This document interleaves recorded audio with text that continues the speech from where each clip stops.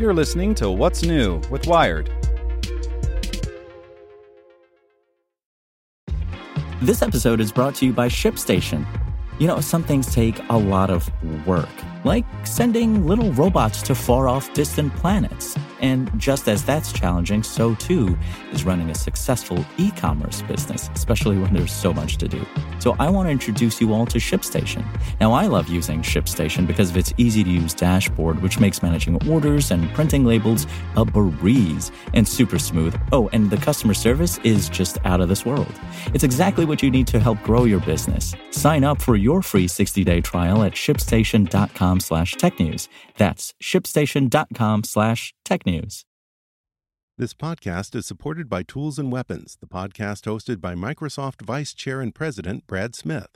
Each episode features insight you won't find anywhere else from the center of the conversation surrounding emerging technologies like AI. Right now on the podcast, you can hear a special episode where Brad Smith lays out Microsoft's vision for a vibrant marketplace driving the new AI economy. To hear more, follow or subscribe to Tools and Weapons with Brad Smith wherever you get your podcasts. It's today's most interesting thing in tech from Nicholas Thompson, editor-in-chief of Wired. Today's briefing is brought to you by NetSuite by Oracle, the world's #1 cloud business system. NetSuite gives you the visibility and control needed to make smart decisions and grow with confidence. Save time and money and gain agility and scale by managing your company's finances in one place in real time.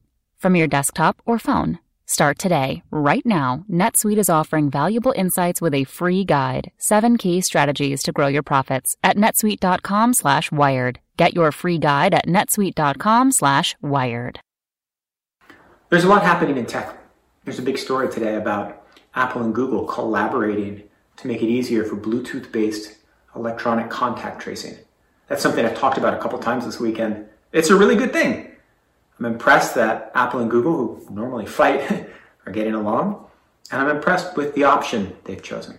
As I discussed earlier in the week, there's a trade-off between safety and privacy here. And they've actually chosen one that I think will help get the economy going again, help people be safer, and protect privacy. I'll dig in deep tomorrow. The story I'm most interested in, though, today is a piece that my colleague Louise Matsakis wrote. And she interviewed 9 Amazon employees, mostly working in warehouses.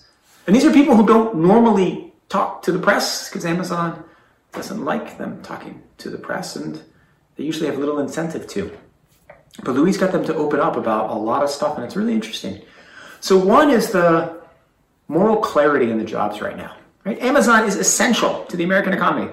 Every company that ships and delivers, whether it's UPS, Amazon, or Walmart, has always been important, but is really essential now that we're not going to stores. And the workers feel that.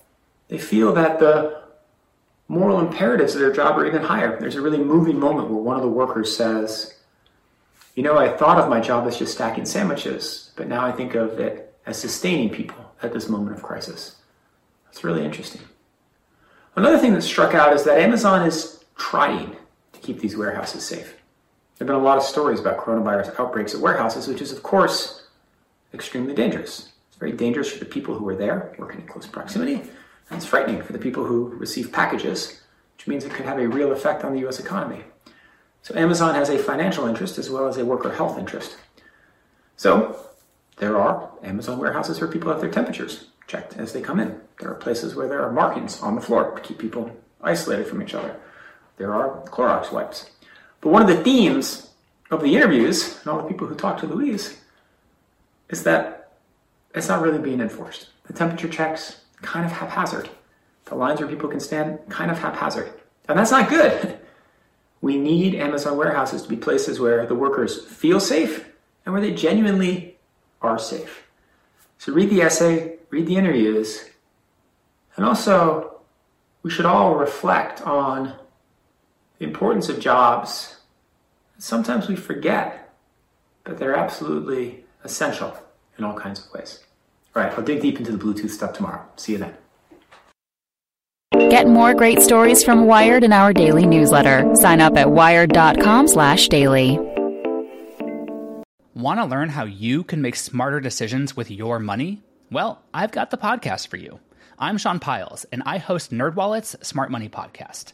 Our show features our team of nerds, personal finance experts in credit cards, banking, investing, and more. And they'll help you make the most of your money while cutting through the clutter and misinformation in today's world of personal finance. You'll get clarity on strategies to help you build your wealth, invest wisely, shop for financial products, and plan for major life events. Listen to NerdWallet's Smart Money Podcast wherever you get your podcasts.